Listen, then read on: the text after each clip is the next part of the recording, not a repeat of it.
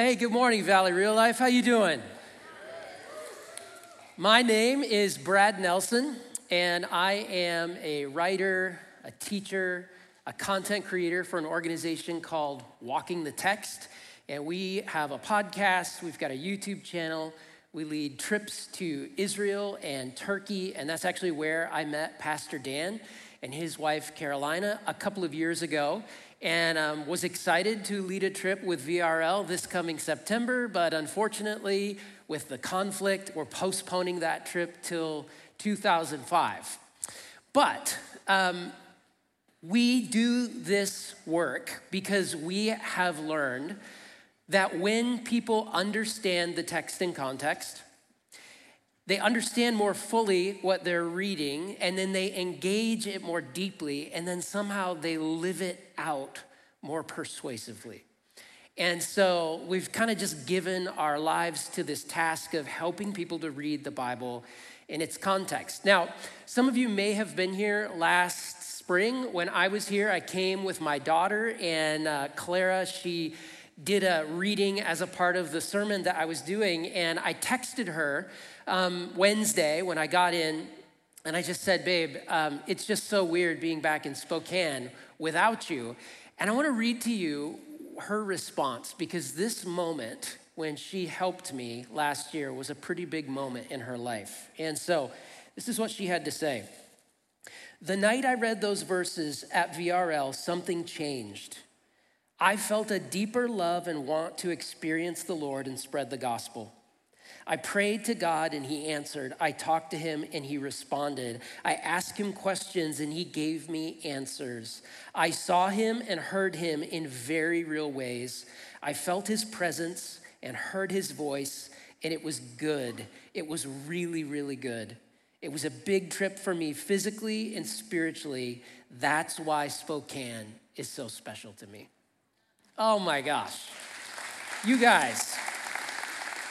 So, as a grateful dad, you need to understand what a big deal it is that a 13-year-old girl can come on stage in front of hundreds of people and feel love and support and encouragement that inspires her to go deeper with Jesus. And I think that speaks volumes about what the Spirit of God is doing in your midst.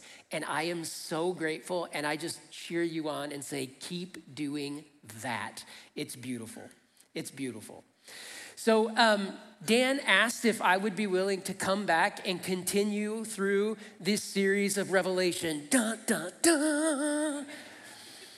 Beasts, dragons, Babylon, apocalypse. Any of you ever read through Revelation and find yourself thinking, am I reading a science fiction comic book or am I having devotions right now? I mean, this is just a book that can be so confusing. And here's the good news. You're not alone in that. It has been that way from the very beginning. Because if you look back through church history, what you're gonna find is that there was intense debate about how to make sense of Revelation, and even intense debate about whether or not the letter of Revelation belonged in our Bibles. So there's all these really well-known church fathers who said, yeah, we're not sure that goes in the canon. One of them is somebody you'll probably be familiar with, a guy by the name of Martin Luther, the Protestant Reformation. This was a man prone to a little bit of overstatement. So I'm just warning you, I want to read to you what he had to say about the letter of Revelation. He said, Revelation is neither apostolic nor prophetic. I can in no way detect that the Holy Spirit produced it. They are supposed to be blessed who keep what is written in this book, and yet no one knows what that is. I love his honesty. To say nothing of keeping it, Christ is neither known nor taught in it. Oh, could you imagine if that guy had a Twitter account? I mean, it'd just be crazy. So because Revelation historically has been so hard to understand, people tend to do one of two things with it. We either ignore it, like, yeah, it's in the Bible, we know it's important, but yeah, I'm not just gonna read it. Or we obsess about it. Everything's about Revelation. And if you want to know what that's like, I would invite you to come to one of my family Thanksgiving meals. I've got a couple family members. Be happy to walk you through how it all comes back to Revelation. But it's in our Bible, and we need to know how to read it well. And so I want to just, before we jump into the letter to the church at Thyatira, I just want to give you two interpretive handles that can help kind of orient you anytime you're in Revelation and you're like, what in the world is this? So first handle is that the letter of Revelation has 404 verses. And in those 404 verses, there are 518 references to the Old Testament. More than one per passage. So if we're gonna stand any chance at knowing what we're reading, you can't just read Revelation in isolation. You have to read it alongside the Old Testament. You've got to catch all the hints and the allusions to these Old Testament stories. And then secondly, though the Bible was written for us, it wasn't written to us. It was written to particular people in particular places at a particular time. In the case of the letter of Revelation, to these churches in Asia Minor or present-day Turkey. And what's gonna happen is if you read through these letters in Revelations 2 and 3, there are gonna be all of these statements and images and symbols that are gonna seem really weird and bizarre to you unless you know something about what's happening on the ground in places like Ephesus or Thyatira or Sardis. So if we're gonna understand Revelation, we gotta read widely, but think locally. And if we do those two things, we've got a much better shot of understanding what it is that we're working with. So with that, come with me to the town of Ephesus. And this is a virtual reconstruction of what the city of Ephesus would have looked like. Pastor Dan talked about this a couple of weeks ago. But Ephesus was the fourth largest city in the Roman Empire. It was a center of medicine, a center of banking, a center of slave trade, had a huge theater at the center of town, seated 25,000 people. You read about this theater in the book of Acts when Paul basically starts a riot, and for a couple of hours, the people chant, "Great is Artemis of the Ephesians." You can still walk this main street today, and on the same hillside that the camera is going into now, there is a covered porch that preserves all of these ancient Roman villas. And you can walk through them and still see where dinner was served and the different rooms where people would have met. Now, what's interesting about this is there wasn't a church building in the first century. There were house churches who met in those kinds of homes. You've got the hippodrome there. And of course, as Dan mentioned, the thing that Ephesus was known for more than anything else was this Temple of Artemis, one of the 7 wonders of the ancient world. And in a nutshell, if I took you to Ephesus, we could walk through it, and for days, we would never get to the end. But if you come with me to Thyatira, that's all you get. You can see the whole thing in 5 minutes. In fact, if the camera just panned a little left, you see, okay, there's some remains of a Roman street, and then during COVID, they found some of these archways and set them back up, but we would hop the fence, maybe see a couple goats, and there you go.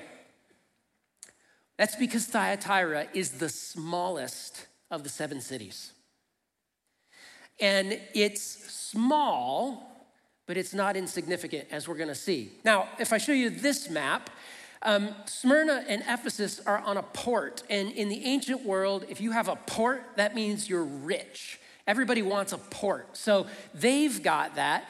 And then if you see the brown on this map, that's elevation. So Pergamum, Sardis, Philadelphia, they're built on these really high perches. I mean, these are almost impregnable cities. And then you got Thyatira out there in the middle of the river valley. And Thyatira was incredibly vulnerable. In fact, in a lot of ways, Thyatira was sort of a tripwire for Pergamum. Thyatira and Pergamum had a relationship kind of like Gary, Indiana, and Chicago, Illinois. Nobody's going to Gary. but you're glad when you get there because it means you're almost to Chicago. And it's kind of the same situation with Thyatira, but because they're out in the valley on this roadway, I don't know if you've ever been driving down the expressway and you just pass an exit and there's like 6 distribution centers, huge corporations. It feels like you're in the middle of nowhere, but it's a great distribution site. That's Thyatira, okay? And they're out there in the middle of the plain, and it's a place of agriculture. And the reason that that is important is because when Thyatira was founded, it was founded near the temple of the local sun god. And by the time we get to the 1st century, when Revelation chapter 2 and 3 are written, the local sun god is the Greek god Apollo. The sun god, but Apollo in Greek mythology is the son of the high god Zeus. So catch this, Apollo is the sun god, but Apollo is also the son of God. Now that's language most of us are familiar with when we think of Jesus as the Son of God. Did you know that expression, the Son of God, only shows up one place in all of Revelation? At the beginning of this letter.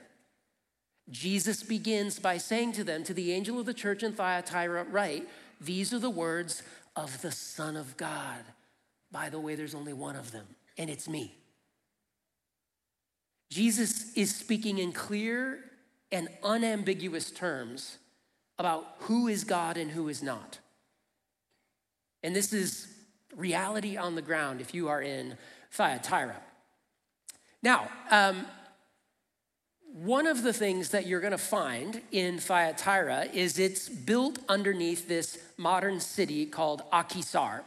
And what happens in the ancient world, in the East, wherever you have like archaeological sites buried underneath modern cities, you get these really enterprising people who are like, oh, that's pretty good stonework. Let's use that in our home. And so even though there's not much to see in Thyatira, if you go through people's homes, they've taken this beautiful marble work and they've built it into their basement wall.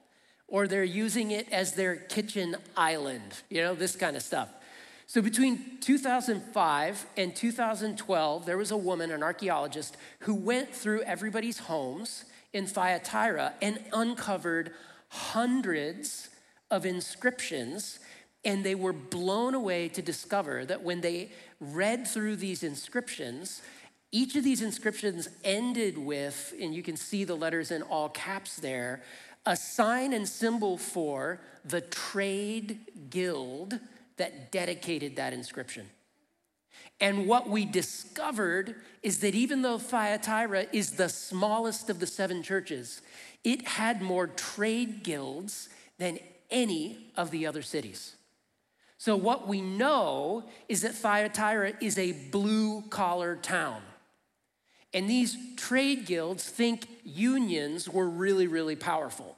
So when all was said and done, they found a list of like bronze workers and tanners and leather workers and purple dyers. And the purple dyers is interesting because if you read through the book of Acts, when Paul gets to Philippi, he meets a woman named Lydia who's a dealer in purple cloth, and she is from where? Thyatira.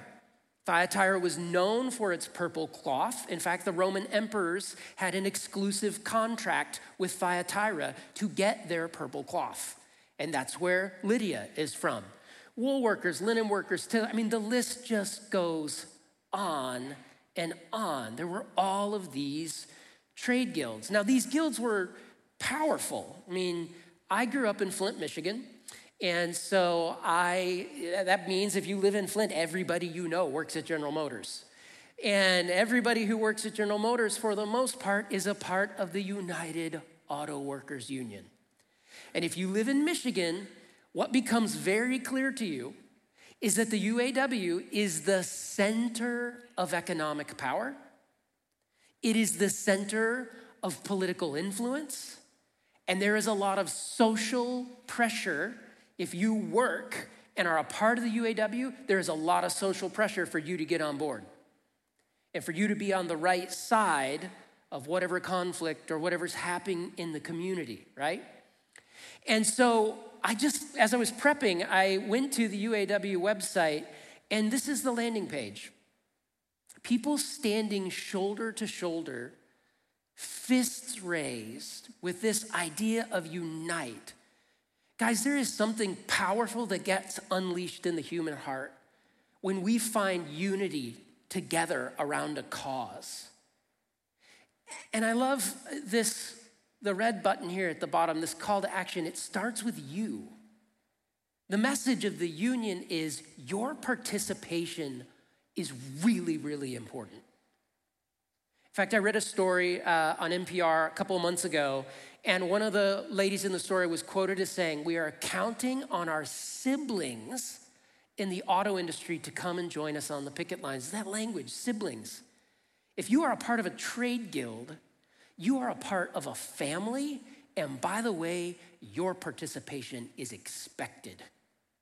You better show up, and you better be a part. Now, this was almost on steroids in Thyatira, because to be a part of a trade guild didn't just mean that the guild was the center of your economic life, your political life, your social life.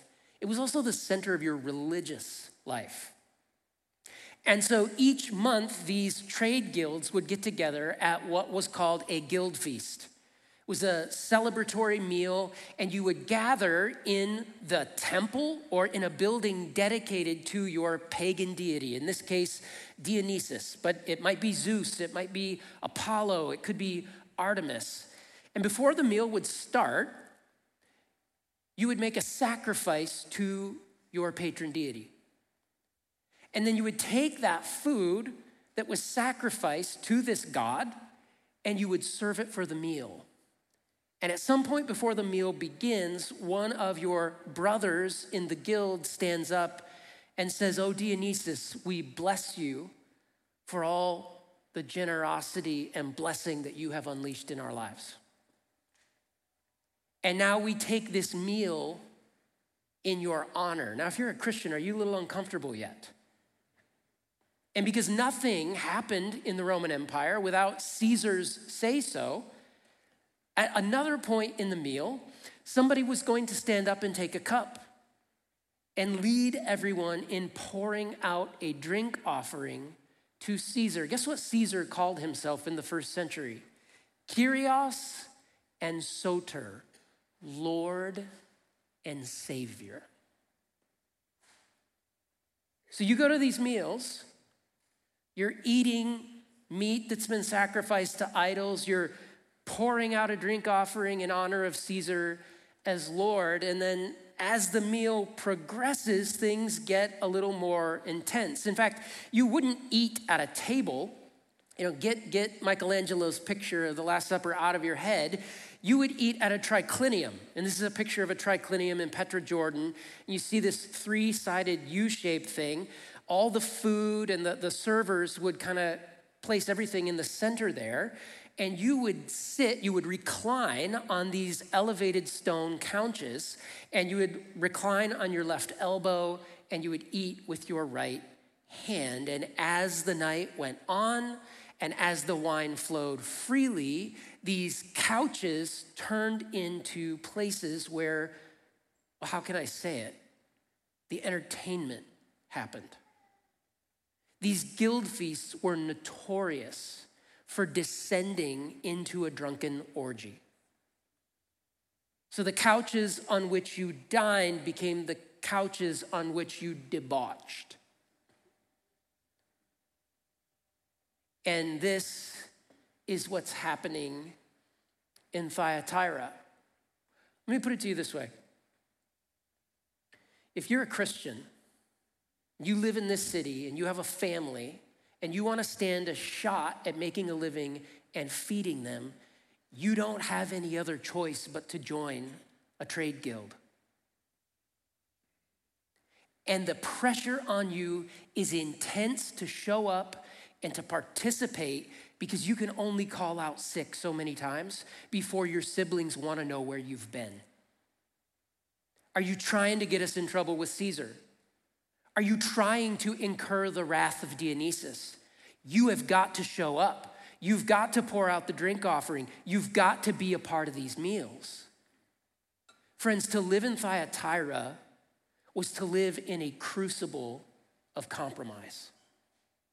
And the question with that backdrop is, what is the resurrected Jesus going to have to say about what's happening in Thyatira? So with all of that, let me read to you the letter in full, Revelation chapter 2, beginning in verse 18. Write this letter to the church, to the angel of the church in Thyatira. This is the message from the Son of God, whose eyes are like flames of fire and whose feet are like burnished bronze. I know your deeds. I've seen your love, your faith, your service, and your patient endurance, and I can see your constant improvement in all these deeds. But I have this complaint against you. You are permitting that woman, that Jezebel, who calls herself a prophet, to lead my servants astray. She teaches them to commit sexual sin and to eat food offered to idols. I gave her time to repent, but she doesn't want to turn away from her immorality. Therefore, I will throw her on a bed of suffering. And those who commit adultery with her will suffer greatly unless they repent and turn away from her evil deeds. I will strike her children dead. Then all the churches will know that I am the one who searches out the thoughts and intentions of every person. And I will give to you, each of you, whatever according to your deeds. But I also have a message for the rest of you in Thyatira, who've not followed the false teachings, the deeper truths, as they call them, depths of Satan, actually. I will ask nothing more of you except that you hold tightly to what you have until I come. To all who are victorious, who obey me to the very end, to them I will give authority over the nations. They will rule the nations with an iron rod and smash them like clay pots. They will have the same authority I received from my Father, and I will also give them the morning star. Anyone with ears to hear must listen to the Spirit and understand what he is saying to the churches. Now, when you hear words like that, are you thinking to yourself, that doesn't feel real Jesus-y? I will cast her on a bed of suffering. By the way, the word there, bed, it's the same exact word for triclinium. The idea is that, hey, your pleasure couch is going to become your hospital couch. I will kill her children. Now, the implication is not that God is actually going to kill this woman's children so much as I think that God is going to come against the teachers who have adopted this woman's teaching. So just a couple quick observations about that letter. It is the longest letter to the smallest church. Jesus has a lot to say, and he's not mincing words. He is calling it exactly as he sees it. And the language is intense. And all the language seems to have to do with this woman named Jezebel. And here's where we need to bring in the Old Testament references, because Jezebel was a Sidonian princess from the area of Phoenicia who married an Israelite king, King Ahab. And Jezebel, as soon as she comes into the kingdom, she begins systematically murdering the prophets of Yahweh and leads the country into idolatrous worship of Baal, the fertility god. And if you're an ancient person worshiping a fertility god, that involves sexual immorality. Jezebel is a symbol of one of the most vile people in our Bibles. And you think to yourself, well, gosh, if she's so vile, why did Ahab marry her in the first place? It's because of where she's from. She's a princess of Sidon, which has a what? A port. And if you want to provide for your country, if you want to enrich yourself, you have to get your goods to the port. Guys, Ahab doesn't marry Jezebel for love. He marries her for money. One scholar says it this way: Ahab sold his soul for financial gain, which had come through his marriage to Jezebel of Phoenicia, sealing a northern trade alliance. So what is happening in Thyatira is there's a woman in the church who calls herself a prophetess. We don't know what her name is. Jesus labels her a Jezebel. And essentially what she's teaching the Christians in Thyatira is it's okay to claim you believe in Jesus and go to the guild feasts. It's okay to claim you believe in Jesus and eat meat sacrificed to idols. It's okay you claim to believe in Jesus and conduct your sexual life in public in a way that's no different from everybody else. In essence, her message is, it's okay to claim you believe in Jesus and live like everybody else. And I don't know about you, but this is about the point where this message jumps off the page and starts to run around inside my heart, knocking stuff over. Because this is the world we live in. Friends, we live at a moment in history when followers of Jesus, particularly in the West, have bought into the lie that it's okay to believe in Jesus but not actually follow him. And it's devastating because what we do matters. This is a book by John Mark Comer. It's a bestseller, came out like last week. And in this book, John Mark Comer quotes a stat from the Barna Group. And even in this moment, 2024, when you and I keep reading these news stories about how people are walking away from faith and walking away from the church in droves, what they found is that 63% of Americans still claim to believe in Jesus. But when you ask that same 63% of Americans who claim to believe in Jesus, are you living your life any differently on a daily basis because of that belief? That 63% becomes 4%. Guys, we have a crisis of discipleship in the church. It is not okay, according to Jesus, that we claim to believe in him and our faith and our actions and our deeds don't match up. If we're living like that, we have a problem because what you do matters. Your deeds matter. And that's the word that keeps coming up. It's the word Jesus uses 5 times in the letter. He says, deeds, deeds, deeds, deeds. I care about what you do. And yet so often when you talk about this in Christian churches, you get pushback. 20 years as a pastor. And you know what people say to me? Pastor, I'm saved by grace through faith. And this is not of works so that nobody could boast. And I say, yes, hallelujah, amen, thank you, Jesus. God has done for us what we could never do for ourselves. But did you know that when Paul wrote those words, he wasn't done? Because the very next verse is this.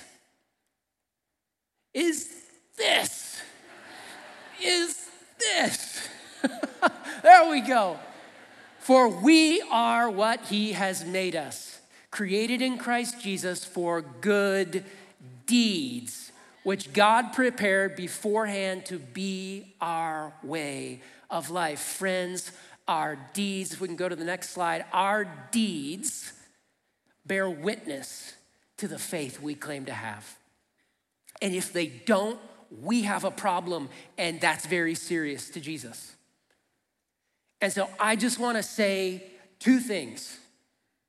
If you are in this room right now and you have said yes to Jesus, and as you hear this story, if there's a part of your conscience that is pricked because you know the faith you claim to have does not match the life that you're living. Listen, I don't want to shame you, and I don't want to guilt you, and I don't want to chase you away. What I want to say to you is, have the courage to take drastic action now to address that. Because guys, Jesus is good. He's kind, and he knows better than we do about what leads to life. And if you will count the cost and you will follow him, he will lead you to the life that's truly life. And then I want to leave you with this. I want to paint a picture for you of what happens when God's people have deeds that match their faith. This is a picture of a guy named Rodney Stark. Rodney Stark was a sociologist, passed away a couple of years ago, but he devoted basically his entire academic life to a single question. How did a persecuted minority group of people in the ancient world in the span of 200 years become the most dominant culture-shaping force in the world? And what he discovered was things like this. In the first century, if you had a baby and you didn't want it, and there could be a number of reasons. It's a patriarchal culture. You wanted males. That's a girl. Take her outside the city and leave her. Unwanted pregnancy, take it outside the city and leave it. Born with a birth defect, take it outside the city and leave it. And what would happen, this was called infant exposure, what would happen is that slave traders and brothel keepers would come sort through the babies to see who can we take here and raise as a sex worker or exploit as a slave. And wherever there were these groups of Jesus followers, they basically said, not in our city. We will claim those children, we'll adopt them, we'll raise them as our own. And they developed a reputation for doing this. In the first century, marriage was not held in high esteem by Roman men. They would sleep around. They would satisfy their sexual urges outside of marriage with slaves and with prostitutes, but they held their wives to a very different standard. And what women began to learn in the first century is like, oh, wait a second. If you marry a Christian man, he's actually held to the same standards of sexual fidelity that you are. And women began to realize you would be treated with greater respect and dignity in a Christian marriage. When plagues would come and decimate cities, people in the Greco-Roman world would run for the hills to protect themselves, but these Christians stayed behind. And they would give the dying water and food, and they would often put themselves in great risk and die themselves. But the culture around them learned these words that I want to leave you with. Is that for these Christians, the good news of Jesus in their lives became news that was actually good for the world. Guys, your deeds matter. Jesus cares a ton about them. And I just want to leave you with this question.